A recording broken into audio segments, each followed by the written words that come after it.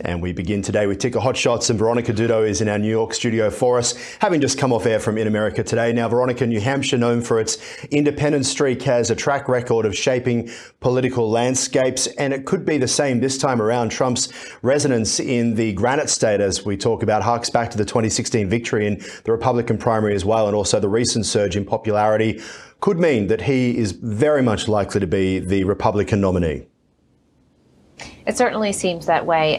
We do know that former United Nations Ambassador Nikki Haley, she definitely canvassed the state, and she really tried to set it apart. And she wanted to say that she was a candidate without chaos.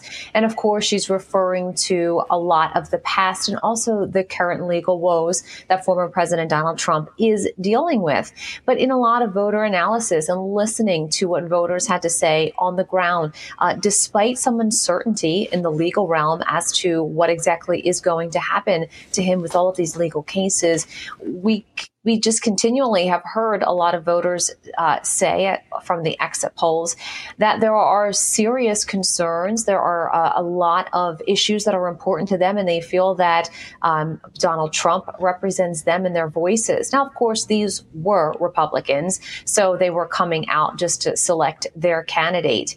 What's curious is a lot of experts are saying that there's a very difficult path moving forward for Nikki Haley, and they are surprised that she's still in the race, given that it is just costing an, astronomical amount of money moving forward to continue with what's happening in Nevada next, and then, of course, South Carolina.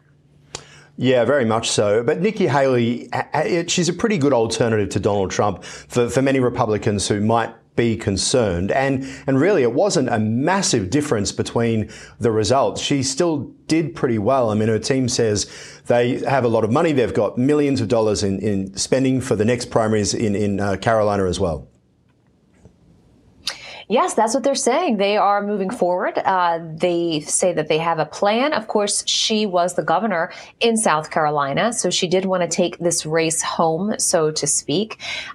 It's great to have strong support, but if it's not going to push you over the finish line, in a situation like this, being second best isn't necessarily, what is viable and what they are looking for.